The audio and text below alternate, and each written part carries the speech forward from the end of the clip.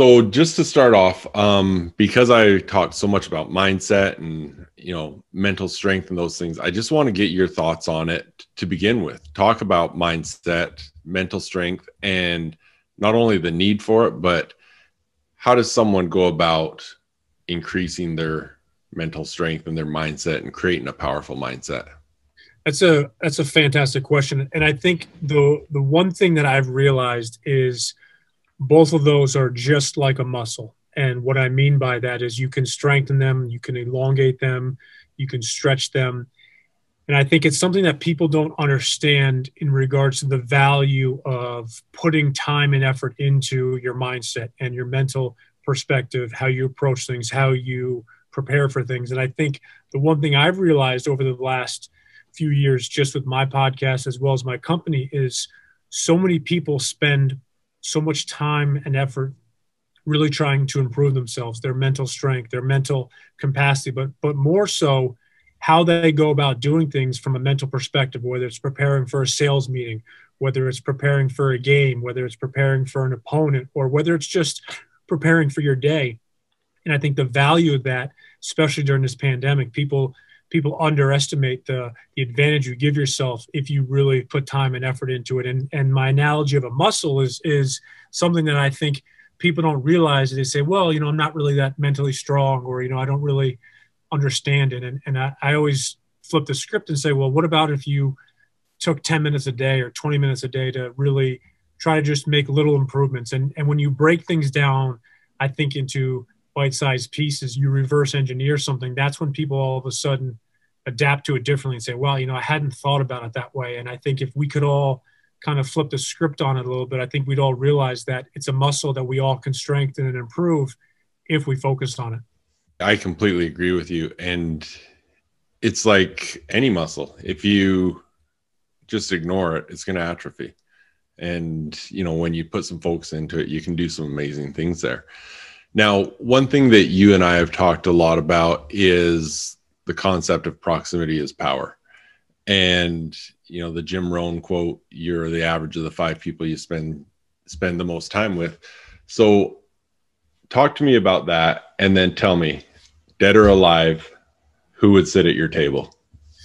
Yeah. I think as we have spoken about that concept and idea quite a bit. And I think we've all heard, seen that quote. We've all seen countless memes or social media posts in some way, shape, or form about that. But take it a step further, and I know you've heard this analogy as well, is if you hang around with 5 millionaires, the thought process is you're going to be the 6th millionaire. If you hang around with 5 people that are out of shape, you're going to be the 6th person that's out of shape. The other idea that I don't think people understand enough is the concept of leveling up. And what I mean by that is if you're looking to improve or increase an area in your life, whether that's personal or professional, you need to get outside of your comfort zone. And what I mean by that is if you're hanging around people that are at your job and doing a good job with it, and you want to go somewhere else or do something differently, you need to spend some time and effort with some of those people that are doing those things that you want to do or trying those things that you want to do. And I think in today's day and age, we don't focus on the importance of who we surround ourselves with. And the other perspective that I really have become fascinated with is the idea of mentors. And I think it goes hand in hand with that quote in the sense that if we were to go back 5, 10, 15 years ago, if there was somebody we wanted to connect with, we would have to go to an actual library or go to a bookstore and see if they had a book. And if not, you could order it, or go online and see if somebody was going to be doing a seminar and say, okay, they'll be here in 7 months. Okay, I'm going to buy a ticket. In today's day and age with technology, you can have so many people mentor you, and they can even be dead or alive. But whether it's videos, courses, podcasts, YouTube channels, online courses, certain books, ebooks, audiobooks, there's never been a more opportune time to take advantage of really surrounding yourself. So when I hear people that kind of push back on that concept and say, well, I live in this place and there's not a lot going on, I always say, okay, well, is there an internet? Do you have a phone? Do you have a laptop? And I say, okay, do you have audiobooks? Yes. Podcasts are free. Oh yeah. So there's always the opportunity. The question is do you want to level up? And I think in today's day and age, there's such a huge opportunity to get such a wide range of information, and you can have people that mentor you that you maybe will never know, that never get a chance to meet in person. As I said, I've had a tremendous amount of people that have mentored me. One of them being Jim Rohn. He's been dead for quite a few years now. Never got a chance to see him or meet him live, but he's mentored me, and he's had such a positive impact in my life. To answer your second question that I asked, and before you go there, let me put in a little bit that I stole this question from a previous podcast, which was yours. So this was a question that you had asked me, and so I'm just throwing it back at you. What is it? Flattery is the best form of, or what is the quote? Yeah. Well, so I'm gonna preface my answer real quick. I also stole that question from somebody else. I tweaked it a little bit, but it wasn't asked with the Jim Rohn quote. I added that piece to it. But the question I asked Jeff on my show is, if I could put you at a table with any 5 people, dead or alive, and you could learn or level up from them, who would it be and why? So my 5: Abraham Lincoln, Michael Jordan, Elon Musk, I believe Oprah Winfrey, a mix between Andre Agassi or Rafael Nadal. Is that 5 or 4? 5. And I got asked this before. The female would be did I say Oprah Winfrey yet? You said Oprah. Yeah. All right, so Mike Jordan, Lincoln, Winston Churchill, excuse me. Awesome. And what's the relationship with Winston Churchill in your podcast? Winston Churchill is my great grandfather. No. I was like, really? I had you for a second. I saw. If you guys couldn't see this, is this audio or video? It's both. Oh, nice. You were looking like, really? No. Winston Churchill he's just a fascinating guy. And if you've done some research on the odds that he overcame to do what he did in different places in his life, he's an incredible person. And for me, I think I would love to not say anything at a dinner. I mean, I talk a lot. You ask my friends and my parents, I'm always talking nonstop, but I think that's one time in my life that I would just want to shut up and listen the entire time. And, just because we're talking about it, just share the name of your podcast as well so people can find that. I appreciate that. It's called No Quit Living, and you can get it anywhere you listen to podcasts. Okay. And I believe, was it on your website that I actually saw under one of your things, one of the Winston Churchill quotes? Was that right? Yep. I have never give up. He's and if you can't see it, but the wall behind me to my left, I have 3 of those plaques with never give up. And I think it's just something that we need more so today than ever. Exactly. So let's stay on that topic of mentorship for a minute. Because I agree. You do not have to have someone that's sitting right with you be your mentor. I've always looked at Napoleon Hill as one of my mentors. I want to hear how Michael Jordan's been your mentor, just because we both love talking about him. He's also my grandfather as well. I have a very famous family. It's Winston Churchill on one side of the family and Michael Jordan. How I got the 5'11" white genes of not being able to jump or play in the NBA. That I stole that from Winston's. That's Churchill. No, we had a really fascinating conversation about Michael Jordan and basketball, but the one commercial that has stood out, I believe, so many fans of basketball, Michael Jordan, whether you're not a fan of Michael Jordan, but it's the commercial where he talks about how many shots he took and how many shots he missed, how many times he had a chance to win the game at the buzzer and he missed. And then the bottom of that commercial, right on the bottom at the end of it, he talks about, and that's why I am who I am today, or that's why I become the champion I am. And I think Michael Jordan is somebody that got cut by his varsity basketball team in high school. He was not a top recruited high school basketball player out of the state of North Carolina. He was obviously recruited, but not to the level of who he would become. He was drafted 3rd, not even number 1 in his class. The trivia question, and I have to ask you, do you know who the number 1 and number 2 draft picks that year were? I did. Was it Ewing? Nope.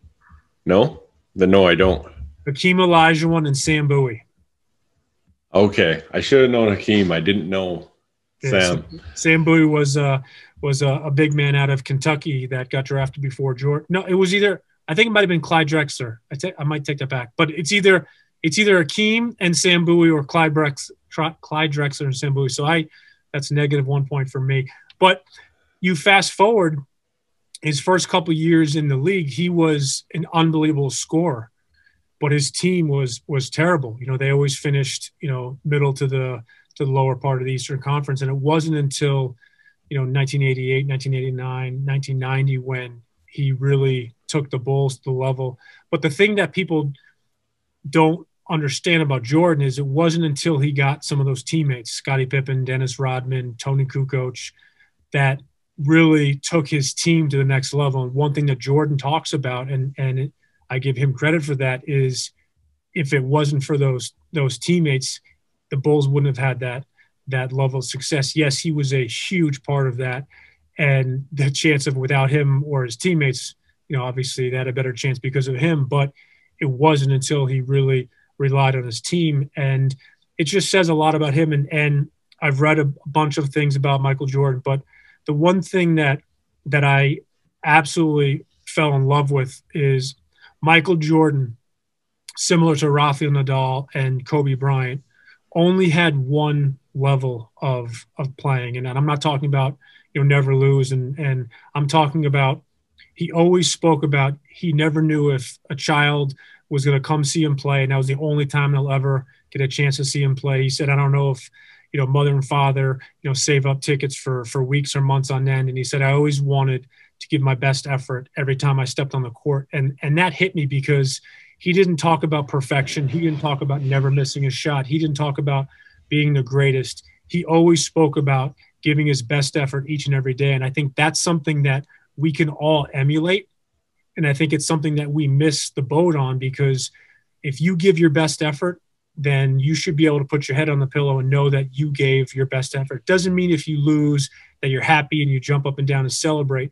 But if you really and truly can put your head down on the pillow at night and say, you know what, I really left everything out on the court or in that business meeting or with my spouse or kids, and it wasn't the outcome I desired, but I can put my head on the pillow tonight and know that I really left it all out there. That's awesome. And that's why someone like that can be a mentor, because like you say, that doesn't have to be on the court. That can be in the boardroom. That can be the sales meeting, whatever. So yeah. Thank you for that. Talk about what your thoughts are around how do you create confidence?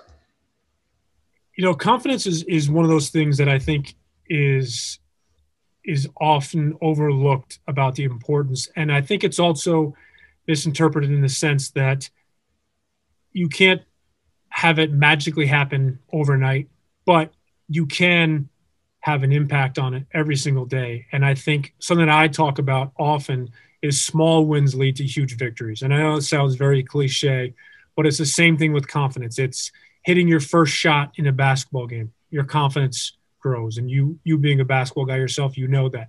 If you make a sale in a business perspective, your confidence grows. But the flip side of it is if you miss one or two sales in a row, your confidence goes down. If you miss your first 2 shots or your first 3 shots, you know, if you're a baseball player and you strike out your first at bat in a game, your confidence diminishes. But you can increase it with little wins along the way. So let's say your next at bat in a baseball game, you don't get a hit, but you foul off 2 or 3 or 4 pitches, or you crush the ball, but it goes right to, you know, the third baseman and you get out. The confidence was, okay, I struck out the first time. Now I saw the ball a little bit better in the next at bat and I hit it really hard. Unfortunately, it was just right to where a defender was. But the same thing with sales, and the same thing in life, whether it's relationships, whether it's your mental perspective, is putting your eyes in front of a book. It's not going to automatically, boom, now I know everything about that subject, or now my confidence is a level 10. But what are those little things you can control? I can approach this meeting better. I can recap this missed sales opportunity. So yes, I didn't get it, but my confidence is a little bit higher because now I looked at maybe 1 or 2 areas I could have improved on, or 1 or 2 things. If I'm in a similar situation, I'm gonna follow that, and I'm gonna follow that realm down in the future. But I think it's also the idea that being confident is very different than being cocky. And I think a lot of people, confuse the two of them. And I think confidence is something that you instill in yourself through the proper maintenance along the way. If you're reading the right books, if you're preparing, if you're going to bed on time, in a sports position or a sports field, it's eating the right foods, getting the proper rest, working out in the gym. And I think if we all looked at it and reverse engineered into those little things we could do on a daily basis, I talk often about 1% better. If you make that 1% improvement, fast forward a month, 2 months, 3 months, it's going to be 10, 15, 20, percentage points or improvements, but it's only done with one here, one there. And if you compound that, your confidence should increase because you put in the effort. Absolutely. And I actually had a incredible conversation yesterday with Tyson Durfee, who's a world champion calf roper. And he talked about that, the practice and the things he did. And he always was looking to do that better every day. And his confidence grew just from the fact that he says, I know no one's done what I've done. I know no one's put in the work, and, I'm not going to be perfect every time, but I know that I deserve this because I've put in the grind. You touched on something, just to interject for a second, is talking about giving yourself an advantage. And we talk often about the positive mental advantage, the PMA. But the one thing, going back to controlling the controllables, I talk about often with sports teams or salespeople is that effort and that hard work. And what I mean by that is I can't control what Jeff does this morning. I can't control whether Jeff's going to go to the gym, whether he's going to go to the gym for 20 minutes or for 2 hours. And even if you're there for 2 hours, I can't control if you're going to maximize and absolutely put in 2 hours of work or not. But what I can control is I can control my effort I put in. I can control my hard work. And I know that if you put in that hard work, that you are giving yourself an advantage because you're doing it each and every day. And talk about champions in all different levels. They've put in that consistent effort weeks on end. And it's not one day. It's not one good week. It's first day, the second day, the third day, the fourth day. And it's those little things that just lead to huge differences over time. Yeah, excellent. So you kind of touched on it with how you build confidence when things are going wrong and whatnot, but talk more about the whole idea of failure, because failure, we hear it. Failure is the road to success. We hear all these things, but that's easy to talk about till you're actually failing. Failing's hard.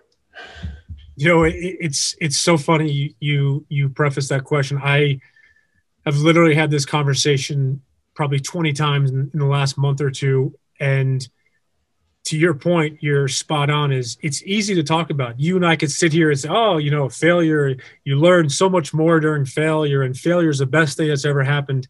And then all of a sudden you and I are in the same basketball team and we lose. We're not high-fiving each other on the way back to the locker room saying like, oh no, but Jeff, we're going to learn so much. We failed, but this is going to be awesome. You're being quiet in the car. I'm quiet in the car. And maybe we don't even say anything.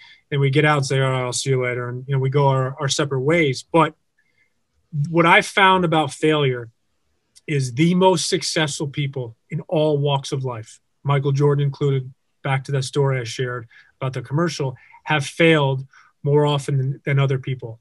The question is, what do you do during those failures? So Super Bowl is coming up, and Tom Brady is appearing in his 10th Super Bowl. The thing that people don't realize is Tom Brady is not 10-0 in the Super Bowls. Tom Brady has not played 200, 300 football games, and he's 200-0. He's lost many games. Tom Brady tore his ACL and his MCL, I believe, in the first or second game of the season and missed an entire year. But what happened was he learned during those failures. When they lost 2 Super Bowls to my New York Giants, he learned during those losses. He learned how to mentally put himself in that perspective again. And if a season, 2 seasons from now, he encounters some of those situations, he was ready. But I think most people have to be willing to acknowledge and accept their failures, but then you have to move forward and take action. And to your point, it's so easy to talk about it, but the hard part is saying, okay, how are we going to learn, or how are we going to move on from this? And I think, unfortunately, oftentimes people just go from failure to failure without really analyzing it. And I'm not saying you have to spend, months on months, but if you just go from failure to failure, sometimes you'll miss some of the most important lessons. So it's not only going from failure to failure, but like I've said a couple times, is looking at those potential reoccurrences. Okay, now I understand this. So if the sales potential opportunity comes about,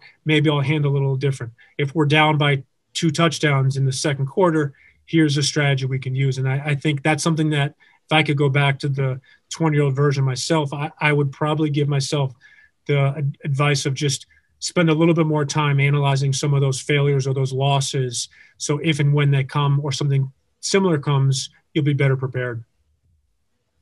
Excellent. And so tying in with the title of your podcast, as you're talking about that, to me, it's like, okay, if you don't learn from it and you just go from failure to failure, you're quitting. And, if you've got that no quit attitude, then doesn't mean you're not going to fail. It just means you can use that and learn from it. Yeah. And one of the words that I've been focusing a lot, not only myself, but with my clients is the word consistency. And what I've really been focusing on is eliminating that idea of perfection and taking that concept of always winning and always being the best, and instead replacing the word consistency. And if you lose, but you learn, there are so many people that say sometimes it's better off than if you win, because when you win, a lot of the times you don't analyze it. And the other perspective, especially from sports, is when you're winning, you're not spending a lot of time really going through it. You're just going, you're going through the motions and says, all right, we got a 2-game winning streak, a 3-game winning streak. Not that you don't care, not that you don't prepare, but you're not really focusing on the past 2 or 3 games because things are going well and you're kind of in that state of flow. But the flip side is, when you're losing, do you have that ability to internalize some of that and say, okay, how do we really learn from this? And what could we do differently? And the thing that I say often is, success leaves clues, but so does failures. Momentum goes both ways. If you've lost 4 games in a row, think about why the reason is. Have you done a couple of things the same way? Are you repeating certain things? And if so, if you lost 4 games in a row, maybe you tweak some of them. The flip side, with positive momentum, you've won 3 or 4 games in a row. You want to analyze and say, okay, we're playing well. What are those 1 or 2 things that we've really done well, so we can duplicate them or replicate them moving forward? And I think, again, going back to that, success leaves clues, but so does failures. And I think oftentimes we don't probably think about that enough. Yeah, I completely agree with you there. All right. What I want you to do is share where our listeners can find you, and share again about your podcast, social media, everything, website. I appreciate that. So the podcast is titled No Quit Living. You can find that, as I said, anywhere you listen to podcasts. The website is noquitliving.com. We're most active on Instagram. It's no_quit_living. And I give out my personal email address all the time. I love connecting with people. That's how you and I connected, from a common friend we have. And it's chris@noquitliving.com. And I just love connecting with people, because what I've realized is that we all have our no quit story, and we've all gotten knocked down. And I want to learn from people, and I want to connect with people, how they got up, why they got up, but what led them to come back as a better, stronger, or more intellectual version of themselves. Excellent. Well, thank you very much. I appreciate everything you've shared, and I know my listeners are going to appreciate it, and they can reach out to you and go from there. But thank you. I appreciate it. Thank you again.